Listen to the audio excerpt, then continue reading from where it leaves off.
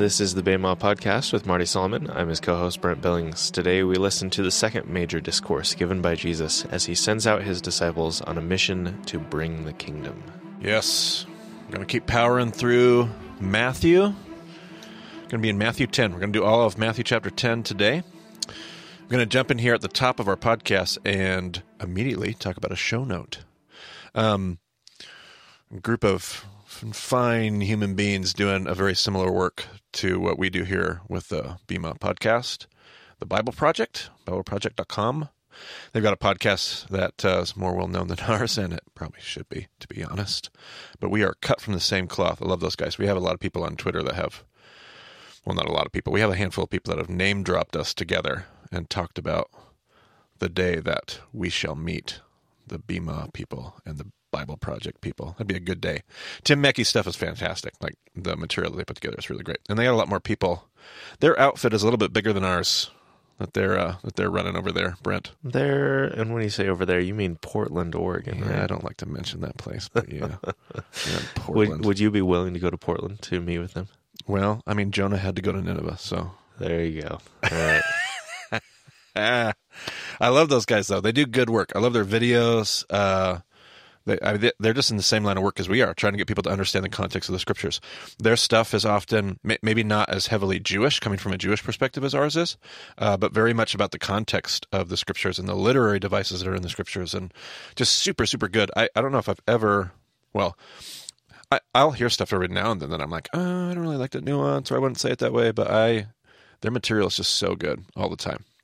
So, one of the things that they actually brought to my attention, and I wasn't aware until I started looking at some of their resources and realized I just hadn't bumped into this yet about the theories that lie behind Matthew, is they bring up on their, if you have their poster, we're going to link their poster for the book of Matthew. If you're not familiar with what they do, you ought to check it out. They do like every Bible book. They talk about it. They'll do a video or two or three about... So we're linking two things here. So the first link is to the general page on Matthew. There's a couple of videos there.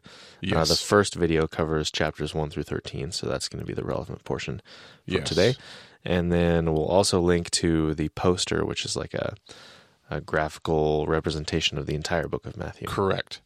And I just love everything on that page. I have a couple blog posts at the bottom about Matthew that just really backs up some of the things that we were talking about in previous podcasts too, so I just really like it. You won't find the Mumser theme that I love so much, the Outcast theme.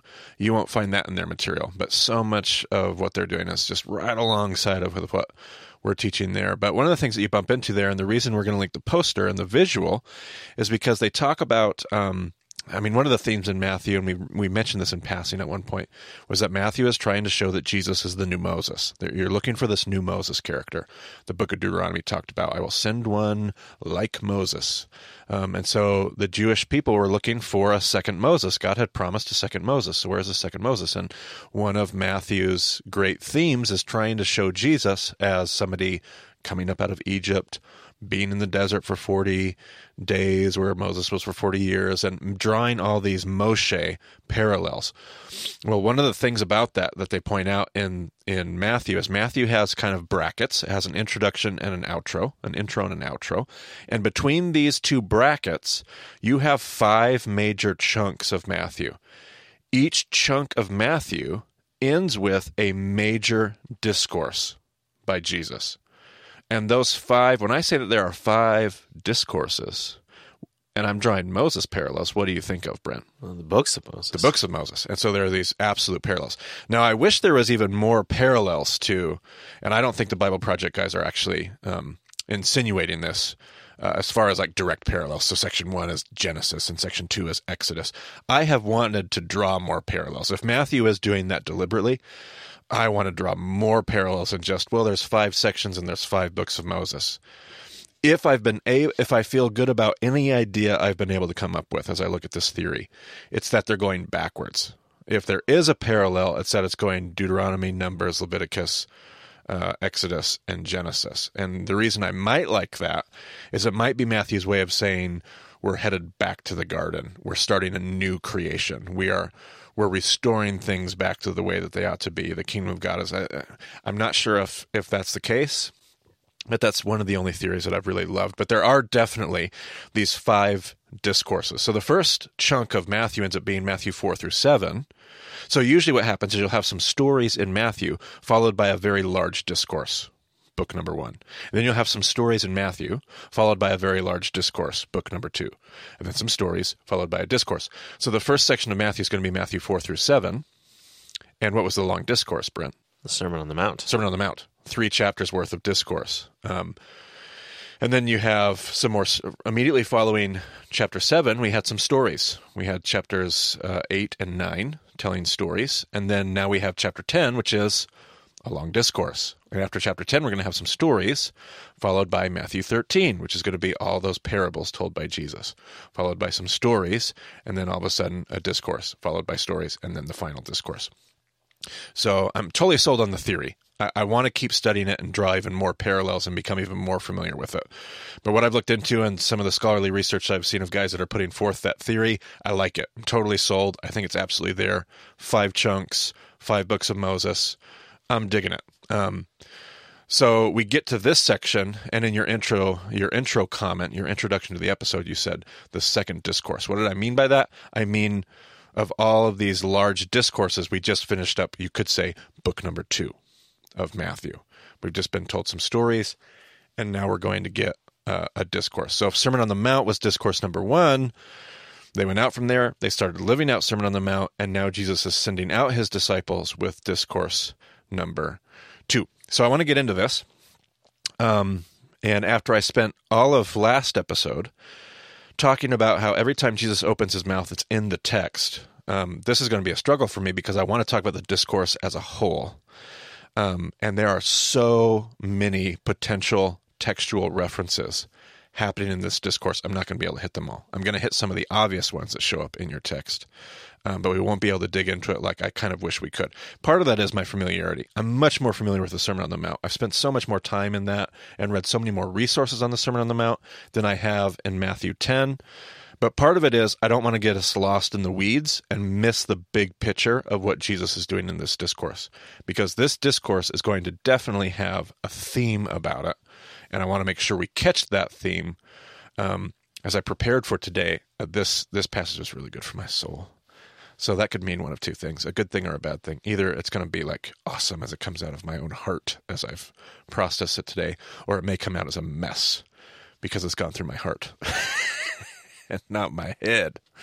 So we'll see how this goes. But just such an affirming passage for me. I'm hoping maybe for some of our listeners too. Maybe they find themselves in similar places. But with no further ado, Mr. Billings.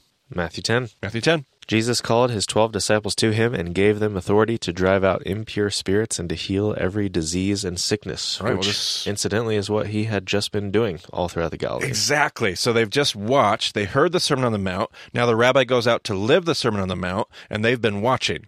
And now they have to be given authority because you as a Talmud, one of the Talmudim, the disciples, you don't get to just go out and do whatever you want. Like the rabbi has to sit. So now Jesus is like, okay, you watched me. Now I want you to go do this. Not that he's saying you've got all the tools, you're going to nail it. I want you to go on a little field trip here. I want you to go experiment with this. You've been watching me do it. Now I want you to go do it. And he goes to send them out. Okay? These are the names of the 12 apostles. First, Simon, who is called Peter, and his brother Andrew. James, son of Zebedee, and his brother John. Philip and Bartholomew, Thomas and Matthew the tax collector, James son of Alphaeus and Thaddeus, Simon the Zealot, and Judas Iscariot, who betrayed him. Right, it's great. And I wonder sometimes why Matthew puts this list right here. Because I wonder, and we've talked about this already, I believe, in an earlier podcast this session, but just look at that list, Brent, and let's see here. Simon Peter. Let me just say it that way. And Andrew, James, John, and Philip. Who did we say they were? Some of you had suggested we don't know a whole lot about Bartholomew. Some of you suggested maybe Bartholomew should be included in this list too. But what do we know about them, Brent? They're from the Galilee. They're from the Galilee, specifically the same town. Bethsaida. Yeah, the Bethsaida boys, right? So we have at least 5. 5 that we know of. Simon, I keep saying Simon, Peter. Simon, Andrew, James, John, and Philip. maybe Bartholomew the way that they're listed here. We just don't know. But we know at least 5 of them are from Bethsaida, which means they're from which region and what worldview, Brent? So they're from the Galilee, and they're on the Pharisaical worldview. Okay, they're from the Triangle, and they're going to take more of a Pharisaical bent with that party of the Hasidim, if you remember talking about that in the early parts of this session. And let's see, we're going to keep reading here. Thomas, who another gospel calls him Didymus, so he's got a Greek name, and Matthew, that would be the guy writing the gospel here, the tax collector. So who are they? What worldview are they, based on what we know? Herodian, probably. Probably Herodian. Can't say that for sure, but we know Matthew was a traitor to that religious Hasidim worldview by being a tax collector. James, son of Alphaeus, and Thaddeus, those are Greek names. So I feel like if there's any hints here, I feel like we've got Pharisees partnered up with a bunch of Herodians. How do you think that works out? The Pharisees intentionally try to get away from the Herodians. Absolutely. This would be like putting staunch Republicans in the same party with staunch Democrats. Like, you just see the world completely differently, have a different set of values. And then, let's see here. And then you have Simon the Zealot and Judas Iscariot, which we said was man from Cariot. Which Cariot, most scholars have a hunch, is a zealot compound. So you got 2 zealots to round off the list. So you at least have 3 of the 5 worldviews that we looked at. And we mentioned before, probably some Essene, well, we know we have Essene connections, and probably some priestly connections, because John is related to one of the high priests, people in the high priest household, which is how they get into the courtyard at the end of the gospel. So we've got all 5 groups represented, but in this list, we clearly, I believe, clearly see, and I would just love to know, did Jesus pair up, hey, Peter, you go with Matthew. Did he pair up on purpose? He sends them out 2 by 2. Does he pair them up or send them out? Let's see. Am I thinking the 72? Does it say send them out 2 by 2? I don't know that it does. It doesn't in this one. You just see, still making text mistakes. Still got to get better with my text.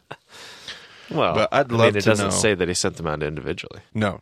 Well, I would assume he doesn't send them out individually. He either sends them out all together as a group, or he sends them out in broken up groups, whether it's pairs like the 72, or however. I would love to know if he broke them up with people who didn't see the world the same way that they did.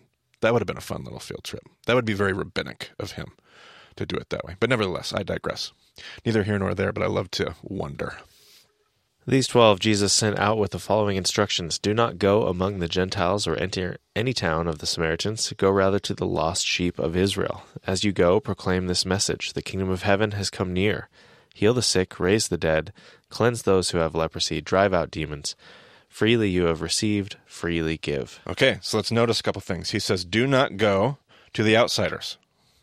This is not an evangelism mission. They are not going to, it is evangelism, but not like we typically think of it. They're not going to the unbelievers. They're not going to the pagans. They're not going to the Samaritans. They're going to people who already share the worldview, at least the Jewish worldview, that they already share. Go to the sheep of Israel. And when you go there, I want you to bring the kingdom. I want you to announce kingdom, and I want you to bring kingdom. I'm not just sending you out to bring a message. I'm also sending you out to be the message. So sometimes I think we hear this passage and we think, oh, they're going on a big mission trip to share the good news with people who don't know. These are already people who know and believe and follow God. And they're going to their own folks to spread kingdom, bring good news, and be good news by healing the sick, raising the dead, cleansing those who have leprosy, and driving out demons. So that's the kind of field trip that Jesus has sent them on. Not to a crazy pagan across the sea to the Decapolis, to folks that they already share so much in common with. Okay? Do not get any gold or silver or copper to take with you in your belts, no bag for the journey, or extra shirt or sandals or a staff, for the worker is worth his keep.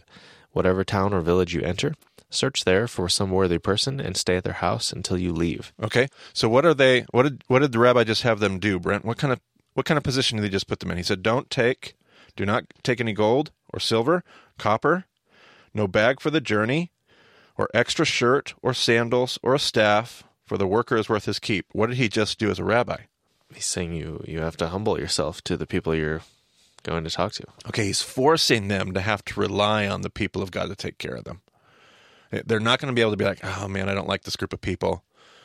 I'm going to take some of the money, the extra money that I brought, and go over here and hang out on my own. They are going to have to be dependent on the people that they're going to go stay with. And so when they go there, they're supposed to find somebody as you enter the home or whatever town, what does it say here? Whatever town or village you enter, search there for some worthy person and stay at their house until you leave. I can't remember if it's the same in Matthew as it is in Luke, but it's a person of peace. When you enter a town, look for a person of shalom and stay there until you have to leave. Okay, go ahead. Keep reading. As you enter the home, give it your greeting. If the home is deserving, let your peace rest on it. If it is not, let your peace return to you. If anyone will not welcome you or listen to your words, leave that home or town and shake the dust off your feet. Truly, I tell you, it will be more bearable for Sodom and Gomorrah on the day of judgment than for that town. Okay, so Jesus sends them out to their own people they have common ground with, without anything, so they now have to rely on the... what are they going to have to rely on, Brent? What's the word that we like to use? Hospitality. They're going to have to rely on the hospitality of the people of God, wherever they go. And so go to a town, find somebody who's worthy, and stay there. When you enter a home, tell them, peace be with you, give them your greeting, and if they don't want to be hospitable, let your peace come back to you. We're hoping, as we send you out amongst God's people, that you're taken care of. But if they don't want to take care of you, rest assured that it will be better for Sodom and Gomorrah on the day of... And why Sodom and Gomorrah, Brent? Well, their sin was a lack of hospitality. They didn't show hospitality. So God is saying, listen, Sodom and Gomorrah were pagan and they didn't show hospitality. What if God's people act like Sodom and Gomorrah? How much greater will that judgment be? Go ahead and keep reading. I am sending you out like sheep among wolves. Therefore be as shrewd as snakes and as innocent as doves. Be on your guard. You will be handed over to the local councils and be flogged in the synagogues. Okay, now wait. Jesus just sent his boys out, his disciples. I don't want to make them boys. Jesus just sent his disciples out on a mission to hang out with God's people. And Jesus is warning them with good news, with the kingdom. Come bring healing and shalom to everybody. And the word from Jesus is, I am sending you out as sheep among wolves. So be as shrewd as serpents and as innocent as doves. This is going to require unbelievable discernment and wisdom, Jesus tells us, guys.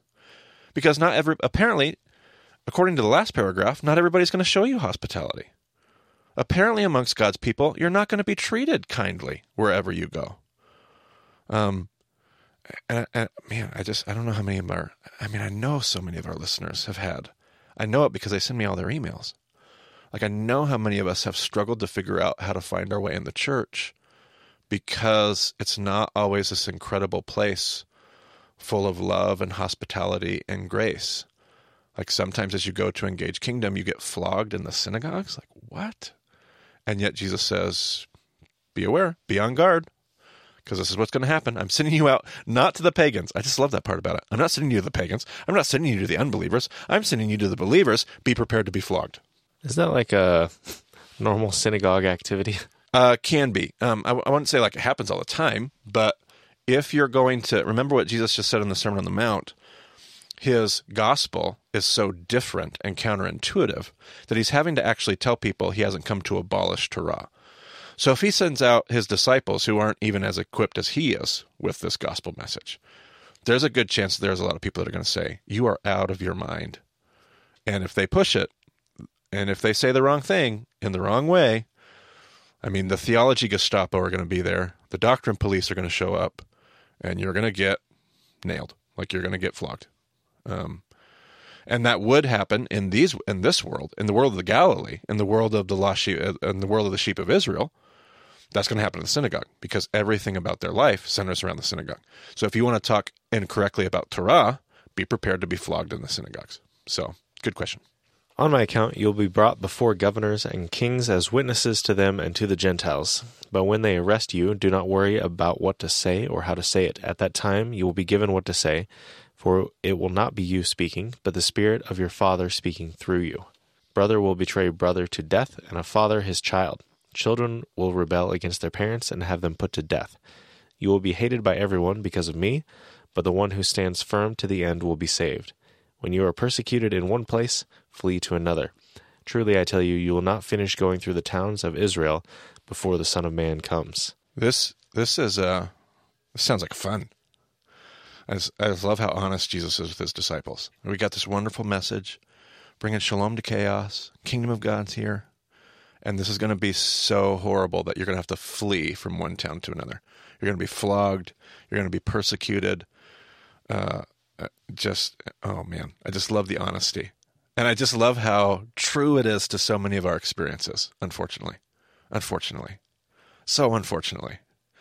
But it just is. Like go out on the mission of God. And apparently God sends, like, I've always felt like my call is to the lost sheep of God's people. Like, for me, it's not the lost sheep of Israel. It's just God's people in the church. Like, apparently God does that sometimes. God says, hey, go reach my people. And it's not going to go well. This was soothing to my soul. I've been having a bad month this month. It's pretty rough. But this is how it works when you're on mission. When you're on mission, it's going to, even amongst just God's own people, it's going to be ugly. And I wonder, see, what was that last line you read there? Brent, can you read that last, truly I tell you?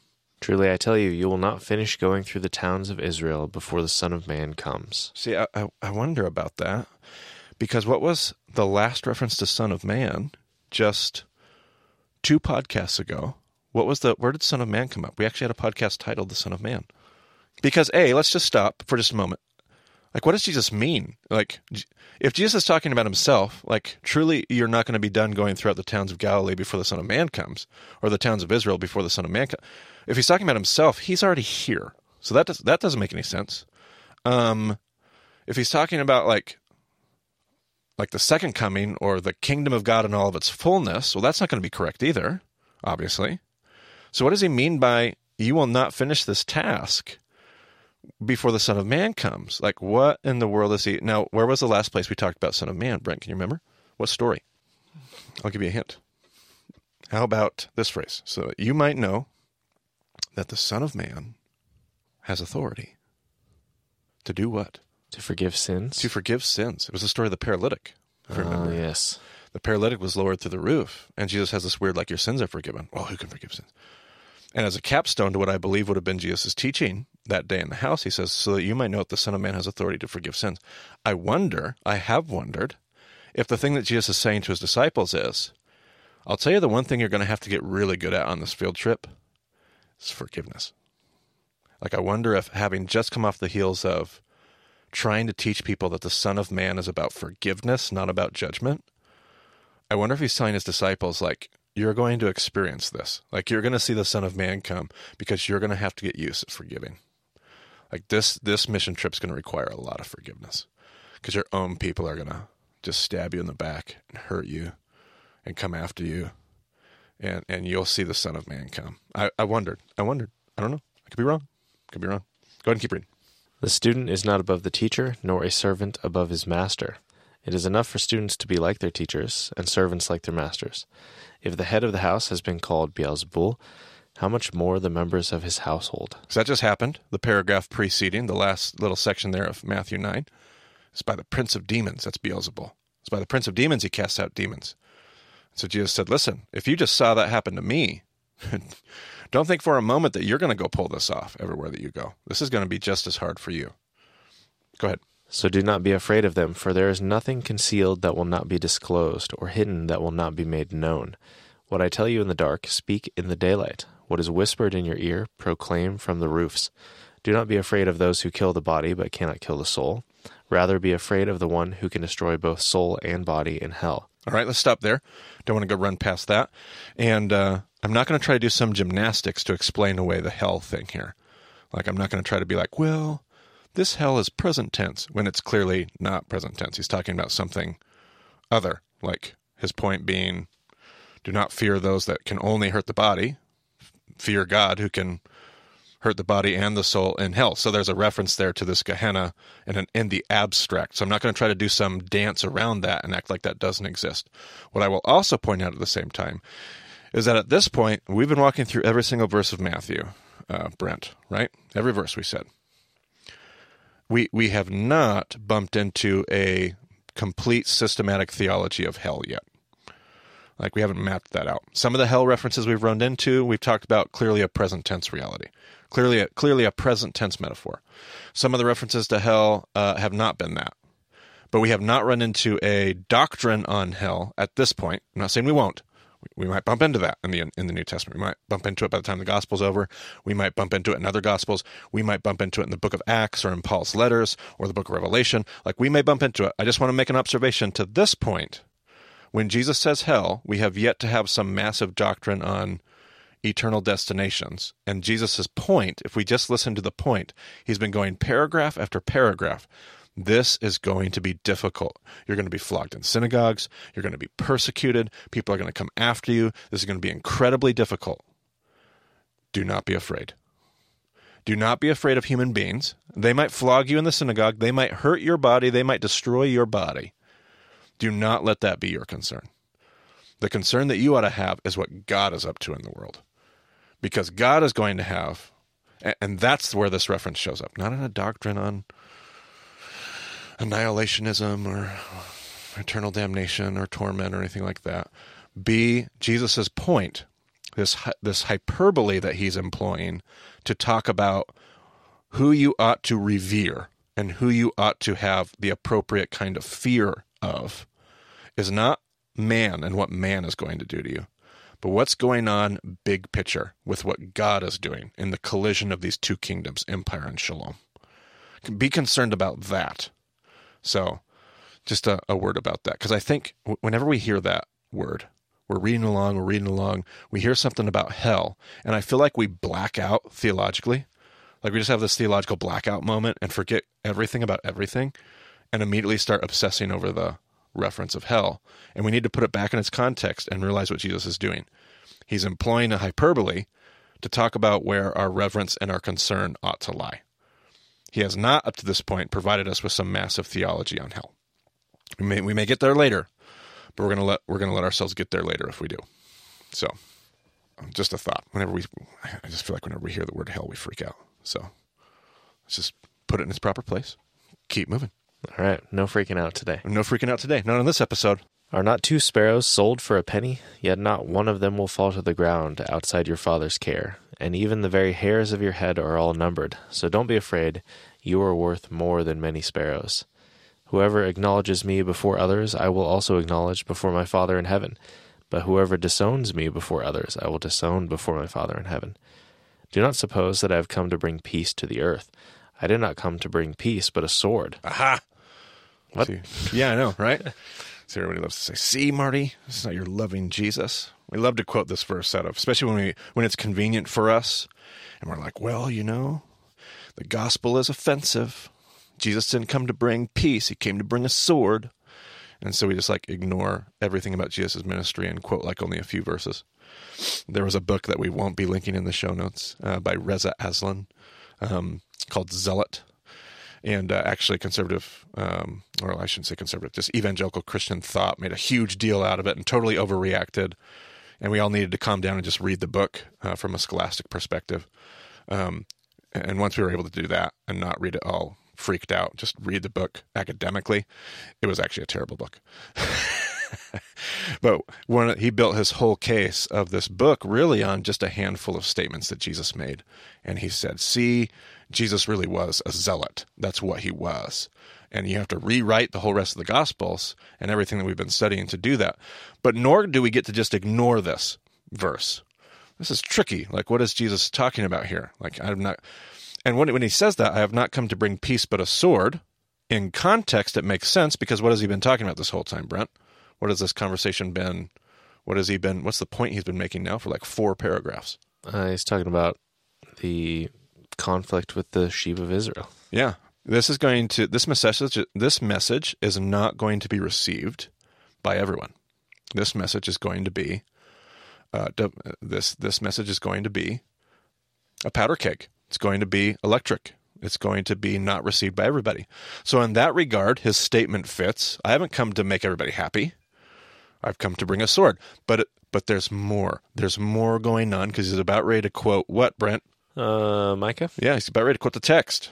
So here we go. Go ahead. Let's see. Verse 35 here. For I have come to turn a man against his father, a daughter against her mother, a daughter-in-law against her mother-in-law. A man's enemies will be the members of his own household. Now, when you read that, you're like, oh my goodness, Jesus has lost his mind. He's come to bring division and a sword. He's come to turn family members against each other. And yet that quote you said is coming out of Micah. So what do you suppose we ought to do, Brent? We should go check out Micah. And like when we say check out Micah, like what do you mean? Like read it. And like read how much of it? Probably more than what he's quoting. Okay, because he's probably quoting Micah in order to allude to the larger conversation in Micah. And we could like really spend some time, but we're half an hour into our podcast and we probably don't want to read the entire book of Micah. We will link our Micah episode in the show notes, which we're really proud of.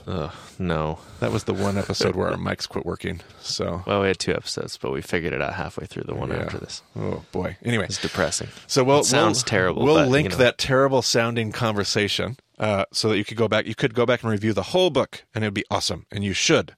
But for the sake of time and brevity here, this quotation comes from the end of Micah, just the last few chapters, and those last few chapters of Micah is having this larger conversation. So how about we jump back and read a few verses in Micah 6? Because the quote that Jesus has comes from Micah 7.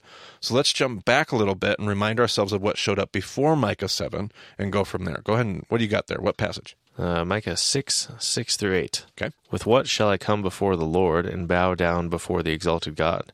Shall I come before him with burnt offerings, with calves a year old? Will the Lord be pleased with thousands of rams, with 10,000 rivers of olive oil? I feel like I'm hearing like it wasn't too long ago when Jesus quoted Hosea. Do you remember that quotation? I think 1-2 podcasts ago. I desire mercy, not sacrifice. Mm-hmm. Feels very similar to that. Okay, go ahead. Shall I offer my firstborn for my transgression, the fruit of my body for the sin of my soul? He has shown you, O mortal, what is good. And what does the Lord require of you? To act justly and to love mercy and to walk humbly with your God. All right, so this whole thing about, man, what does God really require? What should I come to him with? Is it sacrifice? No, that's not what God truly wants. What God truly wants is compassion, justice, mercy, humility. God wants people to care about other people. That's what God wants. And yet, Micah's going to go on to say, that's not the world we're living in. You can read it. You can read through the end of Micah 6. You can pick up in the beginning of Micah 7, but we're going to pick up, where are we going to pick up? 7 verse 4. All right. This is the world that Micah is speaking to. They're not walking loving, what am I trying to say here? They're not acting justly. They are not loving mercy. They are not walking humbly. What does their world look like? Go ahead, Brent. So this is immediately preceding the quote that Jesus pulled. The best of them is like a briar, the most upright, worse than a thorn hedge. The day God visits you has come, the day your watchmen sound the alarm. Now is the time of your confusion. Do not trust a neighbor. Put no confidence in a friend. Even with a woman who lies in your embrace, guard the words of your lips. For a son dishonors his father, a daughter rises up against her mother, a daughter-in-law against her mother-in-law. A man's enemies are the members of his own household. So that's the quotation that Jesus quotes, that last couple verses there. He says, I have come to bring a sword. This is the sword I've come to bring. What were the 2 verses that preceded that, Brent? Can you read that? Go ahead and start at the beginning again. The best of them is like a briar, the most upright, worse than a thorn hedge. Okay, so we're not acting justly, we're not loving mercy, and we're not walking humbly. We're in a totally different place. Go ahead. The day God visits you has come. Okay, wait. Jesus said, I have come to bring a sword. I would read that out of Jesus' rabbinical lips as that day's upon us. Like that same kind of world that Micah lived in is upon us, and I have showed up. God has shown up. I've brought a sword because this is the world, and he references Micah. But what is the verse that comes right after Jesus' quotation, Brent? But as for me, I watch in hope for the Lord. I wait for God, my Savior. My God will hear me. You see, why is he quoting that to his disciples? Because he's telling his disciples they are going to have to persevere in the midst of this. And if they will persevere, God will see them and save them. Context matters. If we blindly quote these verses, we can often do the exact opposite thing of what Jesus is doing in context. Because Jesus is telling his disciples, I have come to bring this day. This day is upon us.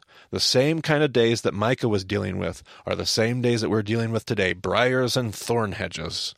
Because we don't know how to show hospitality. We're not acting justly. We don't love mercy. We're not acting humbly. And so I have come to bring this day, but if you will persevere, boys and girls, Talmudim, you will find the rescue of God. Just love that. All right, we got a couple more paragraphs here. Let's finish it out. Anyone who loves their father or mother more than me is not worthy of me. Anyone who loves their son or daughter more than me is not worthy of me. Let's just stop right there. Seems like a pretty...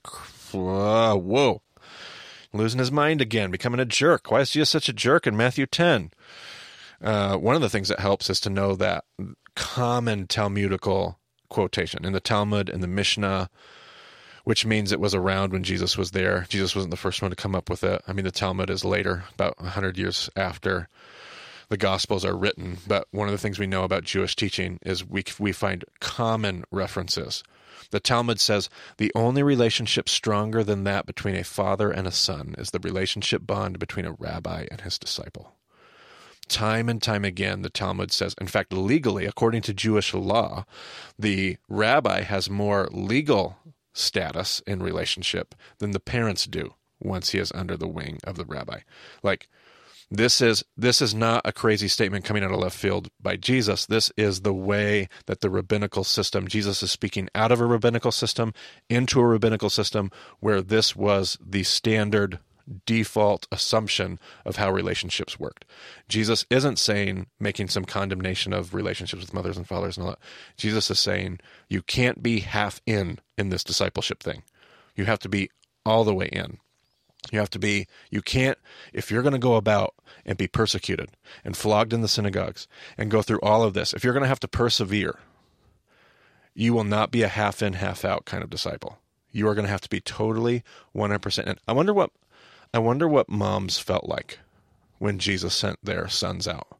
And we've talked about it before, like 13-year-old sons, 16-year-old sons. And Jesus sent them out to be flogged in synagogues. I wonder how mom felt about that. Like, probably not well. I know how parents feel about half the things that I do in my campus ministry. Like, I'm sure that parents weren't like, oh, yeah, go for it. And yet Jesus, I mean, one of the things I love about campus ministry is my students as college students are just old enough that when God calls them to do things, they can just do it. And I just love that. And I think that's more of the worldview that Jesus is talking about here. Not a hate your mom, hate your dad, all that kind of stuff. Love your rabbi, love your spiritual leader. But the mission of God is going to require, it's going to call to a decision where you're firmly planted. And you're going to have to be all in if you're going to be about this mission thing, this kingdom of God thing. So anyway, go ahead. Whoever does not take up their cross and follow me is not worthy of me. Whoever finds their life will lose it, and whoever loses their life for my sake will find it. Anyone who welcomes you welcomes me, and anyone who welcomes me welcomes the one who sent me. Whoever welcomes a prophet as a prophet will receive a prophet's reward, and whoever welcomes a righteous person as a righteous person will receive a righteous person's reward. And if anyone gives even a cup of cold water to one of these little ones who is my disciple, truly I tell you that person will certainly not lose their reward.